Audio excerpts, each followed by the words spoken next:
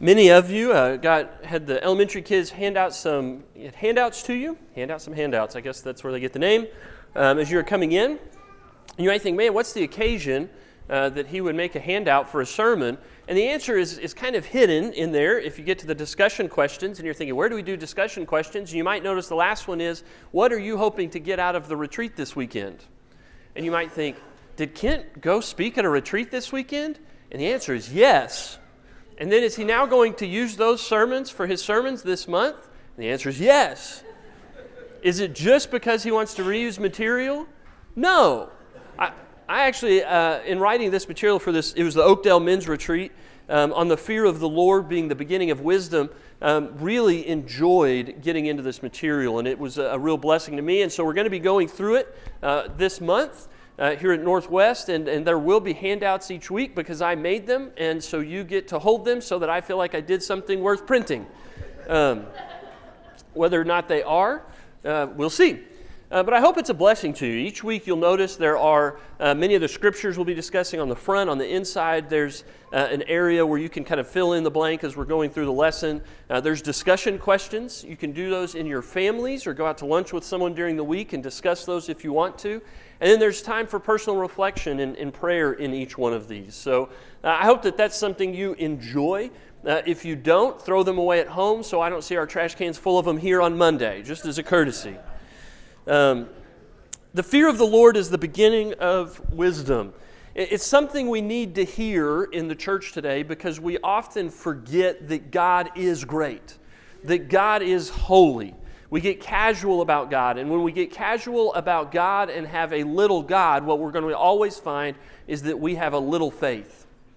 And the church today is too often guilty of having small faith, and I think so much of it comes from our lack of appreciation of how great the God is that calls us to live a big life in His name.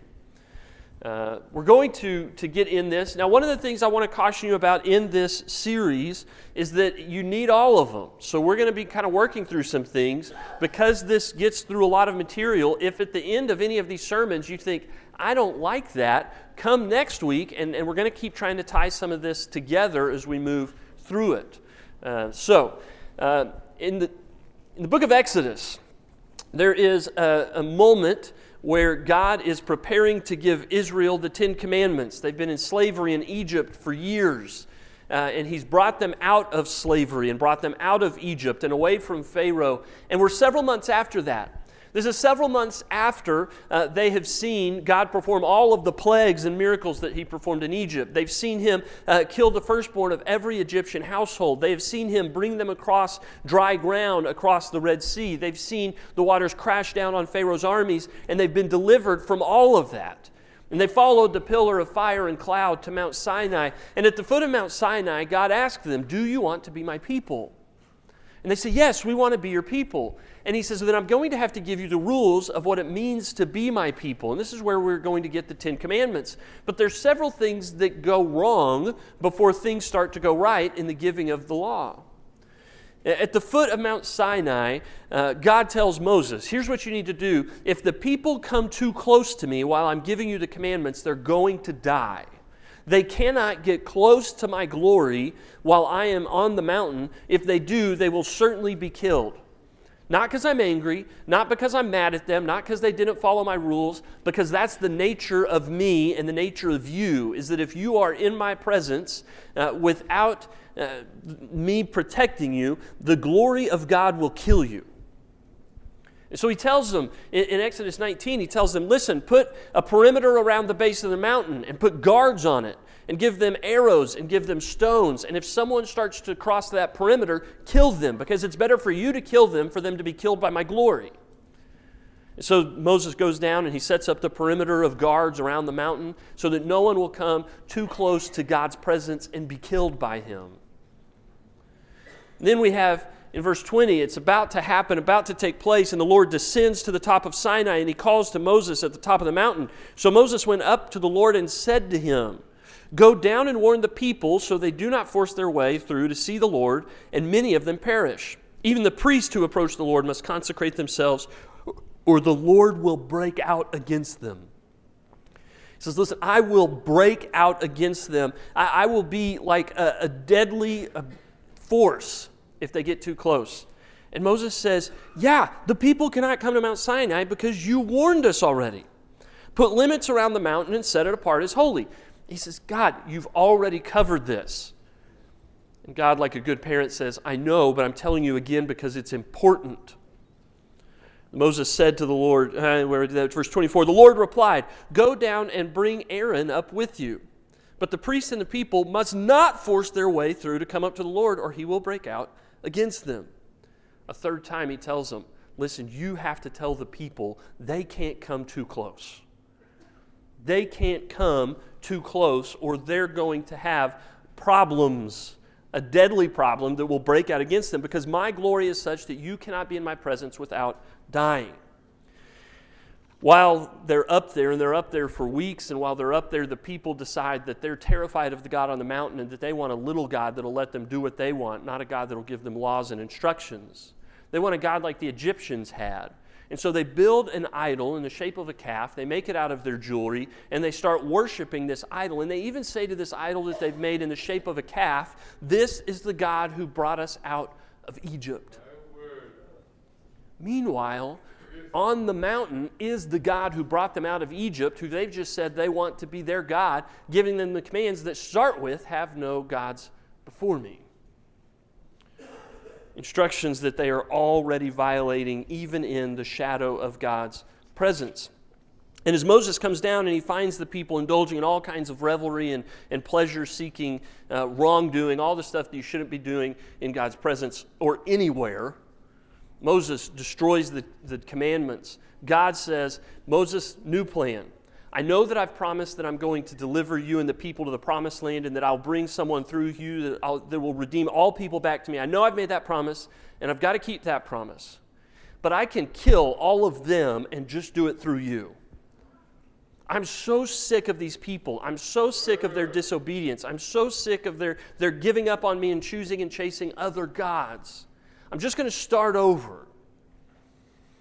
There's this incredible scene where Moses says, no, I won't be part of that. We are your people and you are our God. We've got to work this out. And there's this moment where God says, okay, Moses, okay. And God changes his mind and God changes his direction. He says, I won't kill them. And then he picks up here and he's going to decide that he's going to go with the people. But first there's this theme where Moses says, listen, you've got to go with us. You've got to be our God. We're going to be your people. But before they do that, he says, show me your glory. Show me your glory. And God says, I will show you my glory, but you cannot see my face. And when God passes by him, he declares his name. This is in Exodus chapter 34, verse 6. And here's the name that God gives Moses. And we need to remember this. God is going to give Moses his name and declare it to him. And so as he passes in front of Moses, he proclaims, this is God's description of himself. He says, I'm the Lord, the compassionate and gracious God, slow to anger, abounding in love and faithfulness, maintaining love to thousands and forgiving wickedness, rebellion, and sin. Yet, God does not leave the guilty unpunished. He punishes the children and the children of their children for the sin of their parents to the third and fourth generation. So God describes himself to Moses in this moment. And he says, here's what you need to know about me. I am loving and gracious and compassionate and forgiving. I'm slow to anger. I'm abounding in love. I'm all of this good stuff.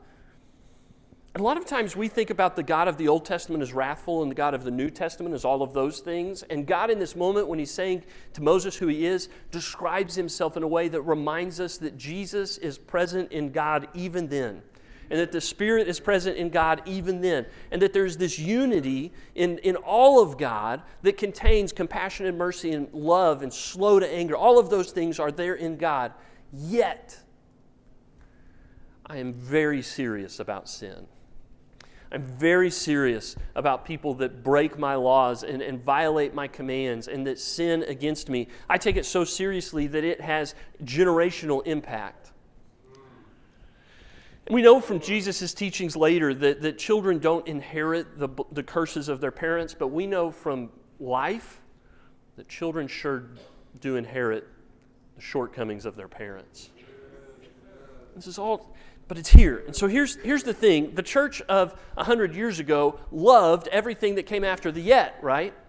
God is judgmental and He's critical, and God is going to hold people accountable for their sins. And we'd get out there and we'd preach, God is going to judge you for your sins, and so repent.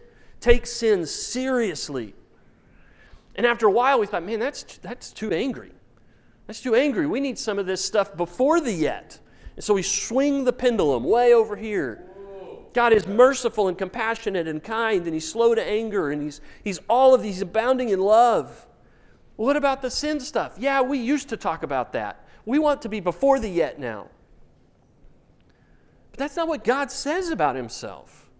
You can't ever just take half of God and think you've got the full picture. God exists in the yet. And the church today needs to reclaim the yet. And it's not and, where it's just kind of like, yeah, I'm all of this. I'm both of these. Yet acknowledges that these seem like they don't belong together. Yet acknowledges that there's a tension between the first part of God's description and the second part of the description. And what we want to do is say, when pendulums swing in both directions, what we want to do is say, let's just settle right there in the middle, where God's kind of loving and where God's kind of serious about sin, and we'll just kind of meet Him there, and we'll be that too. We'll just be a church that's kind of loving, or loving when we want to be, or that's serious about sin when we want to be, but really the rest of the time we'll just kind of swing one way or the other, or just settle it all in the middle. It's not and, it's not both, it's yet. There is a tension between the mercy and compassion and the being serious about sin. And God calls us, if we're going to be His people, made in His image, we've got to be serious about both of these, all of them, all the time. Does that make sense? Not exactly. It's difficult. We've got to kind of work through some of this. But if we're going to be the people that live in the yet, you have to be serious about both of these things.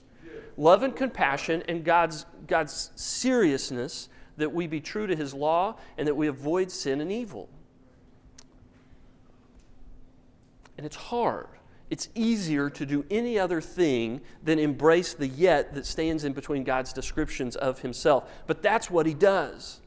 And it's important to remember that this happens in the midst of God being so mad at His people that He says, I'm just going to kill them. And so there's this scene where Moses and God are working this out. And I want to go back and look at a little bit of this. You have Exodus 33, starting in verse 3, is this conversation. He says, listen, I'll go with you. Or he says, you can keep going, I won't kill you, but here's the new plan, God says. Go up to the land flowing with milk and honey, but I will not go with you, because you are a stiff-necked people, and I might destroy you on the way. God says, I want you to live now. I want you to go to the land. I've promised you the people can go, but there's one thing that you need to do that's going to make it likely that you'll survive all the way there. What's that? Go without me. What? Why should we go without you? And this is the road trip principle of God and Israel. If you've ever been on a road trip with 3 kids in the back seat of a car, you understand what God is saying. Because you're about halfway to your destination, and you reach a moment where you pull over and you say, get out of the car. Why? It's dangerous in here. Why? Because I'm in here and I'm about to kill you. You want us to get out of the car? Yes, the traffic outside is safer than being in here with me right now. Get out of the car. This happens at home too sometimes. Get out of the house. Why? It's not safe in here. Why? I'm here and you're here. I'm a danger to you. Get out of the house. Your punishment is kicking me out of the house. I'm protecting you. Get out of the house. That's what God is saying to Israel. You need to get out of my presence. Why? I'm afraid I'm going to kill you.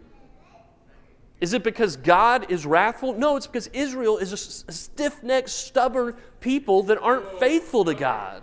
And he says, listen, I see who you are, and if you don't get out of here, we're going to have a problem. And Moses says, but if you don't go with us, how will people know that we're yours? How will people know who we are? You have to go with us. If you don't go with us, we're not going. And God again says, okay, then I will go with you. I will be your God and you will be my people and I will be in your presence. But the question is asked over and over again, can people be in the presence of a God who is so holy when we are so flawed and broken? And the Old Testament continues to wrestle with this question until the New Testament will ultimately answer it. Can we live in God's presence? Because God is not a casual God. He's not a God that we can get cozy with. He's not a God who is little or a God who just kind of says, oh, shucks, you guys make all these mistakes, but don't worry about it. I'm not that worried about sin. I am.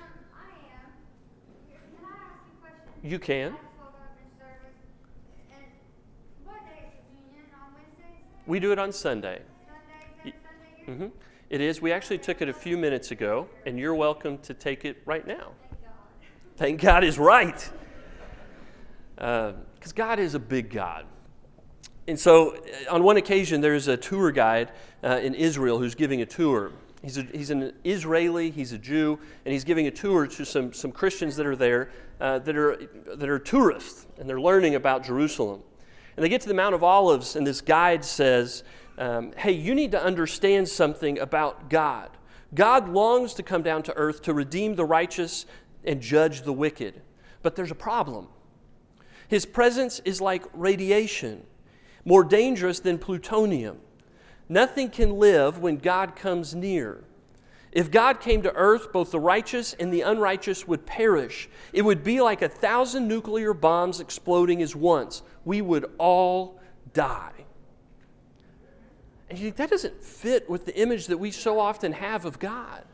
That doesn't fit with the image that we so often have of the God who came down in the form of Jesus and who welcomed children to Him and who ate with sinners and tax collectors. And we say, how does this all fit?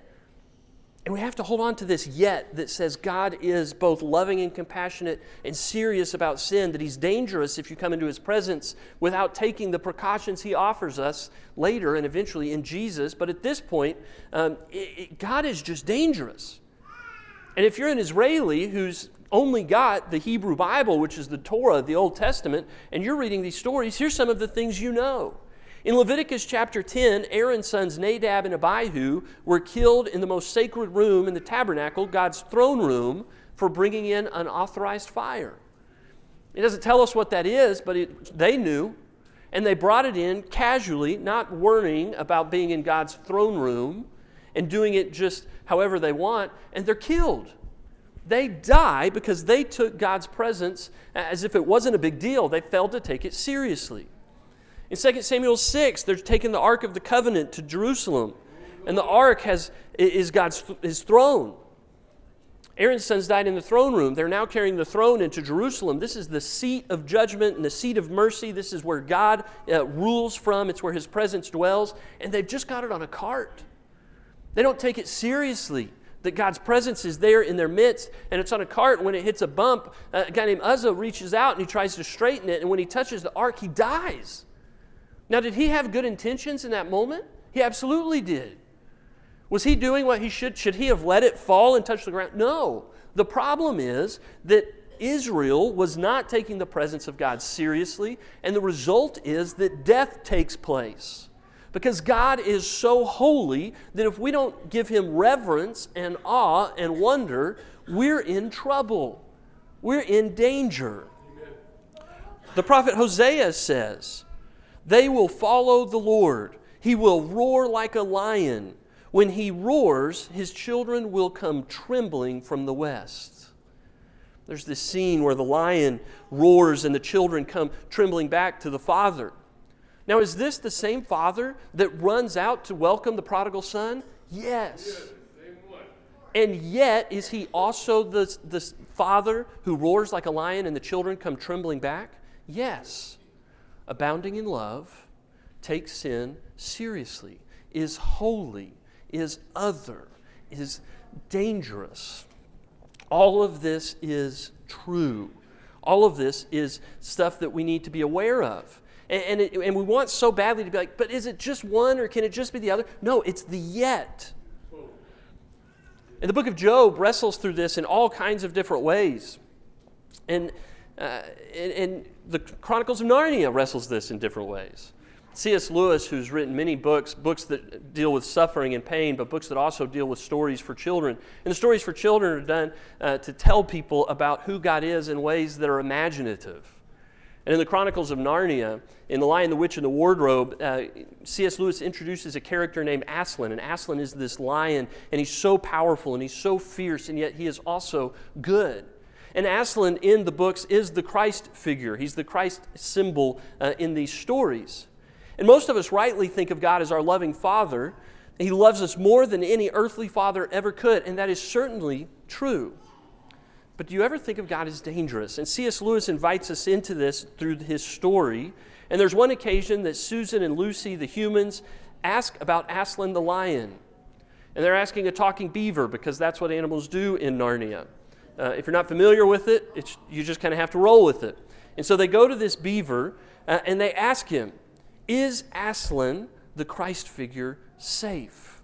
Is he safe?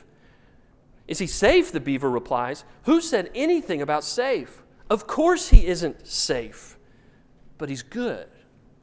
He's the king, I tell you. And Lewis continues.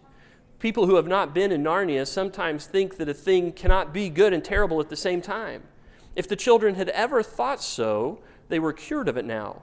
For when they tried to look at Aslan's face, they just caught a glimpse of the golden mane and the great royal, solemn, overwhelming eyes, and they found that they couldn't look at him, and they went all trembly.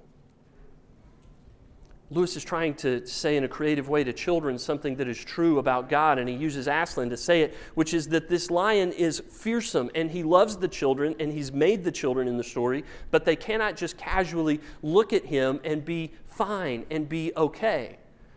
They realize that they are with him, but he is something altogether stronger than them and that cannot be taken lightly.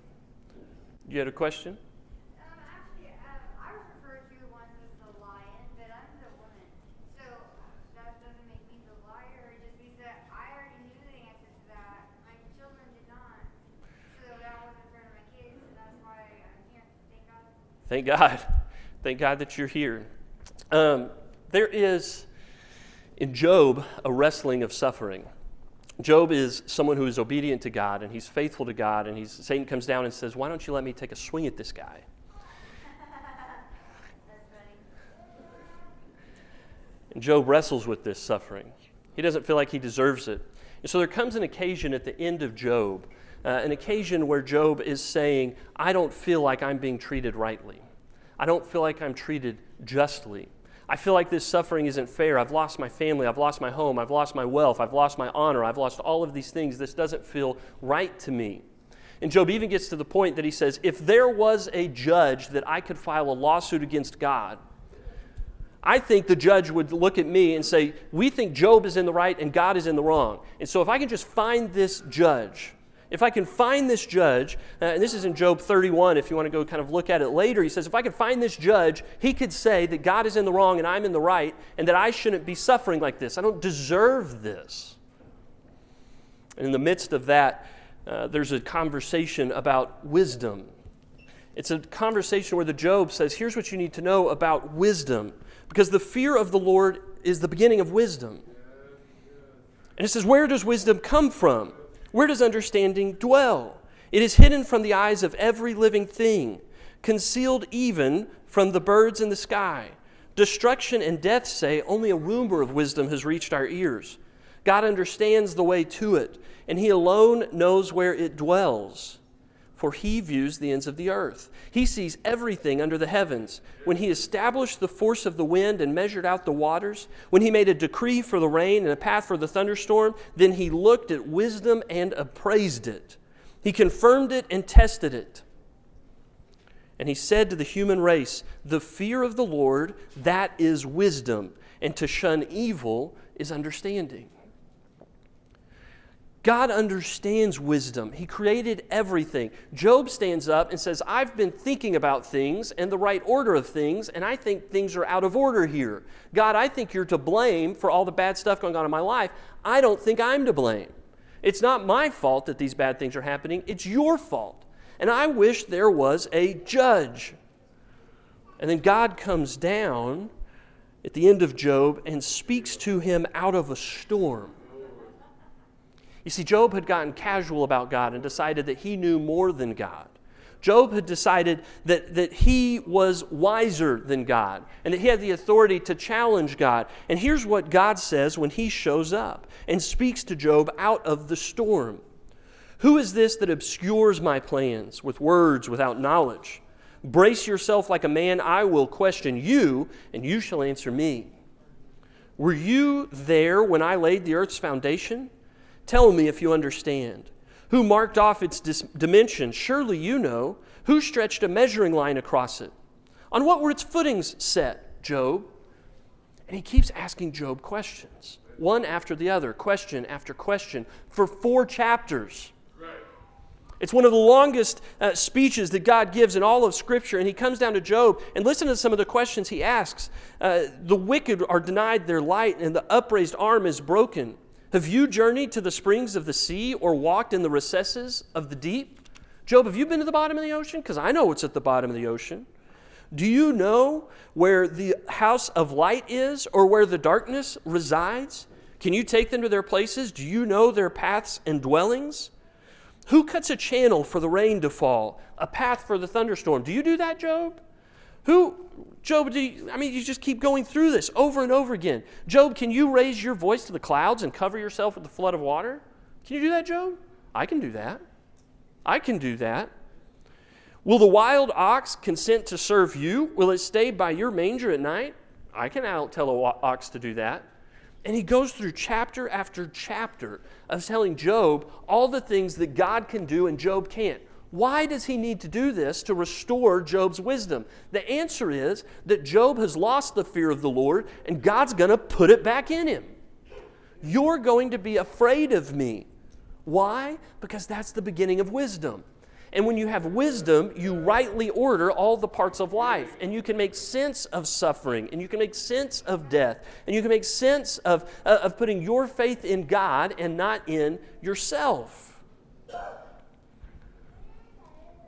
So fear of the Lord comes to be the beginning of wisdom.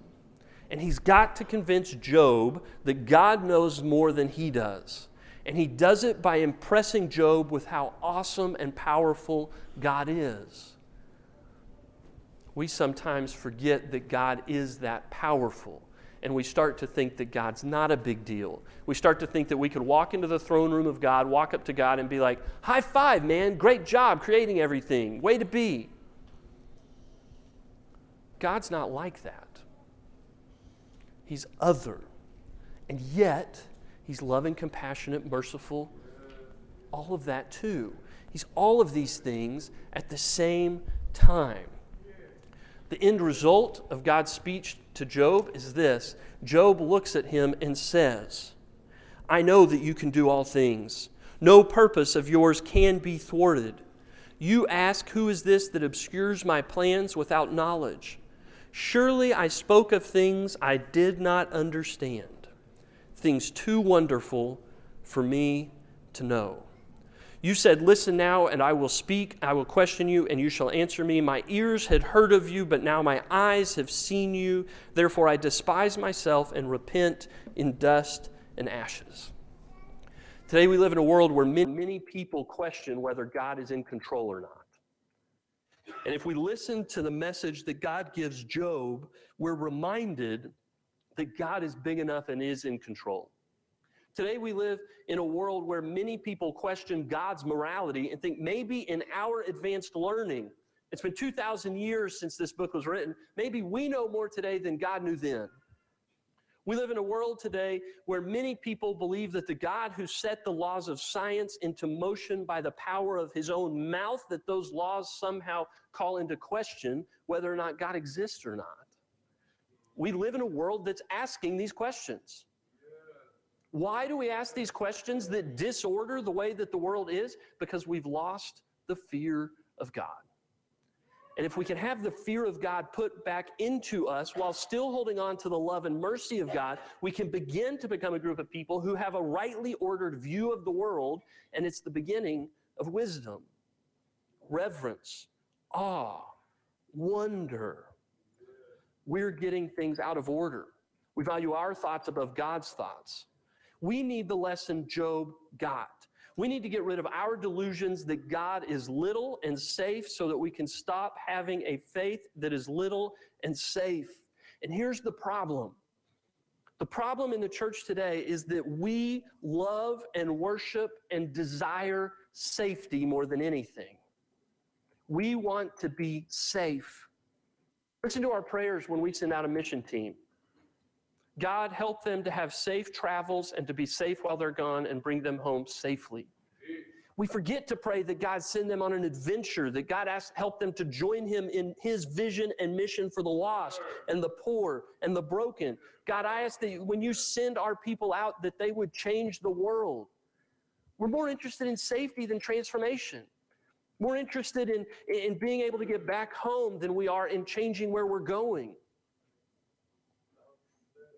The church has got to give up our obsessive pursuit of safety and security and say, hey, things may feel uncomfortable and vulnerable, but it's because we're joining God in his vision and mission, and we're not going to stop. Because he's a big God with a big vision, and if we're going to be his people, it's going to take a big faith, and it's going to mean that sometimes we're going to have to get out of our comfort zone and uncomfortable. Sometimes we have to get out of our comfort zone and go where God sends us. But the reality is that God's big enough that that's okay. And God's in control even when it feels like things are out of order. God's wisdom is bigger than our wisdom. And if we begin to embrace that, then God's going to take care of the rest. Because he's in control and we aren't. Over the next couple of weeks, we're going to be really looking at what it means to have the wisdom that comes from a right view of God as being big enough, strong enough, huge enough to be loving and serious about sin at the same time. Let's have an invitation song.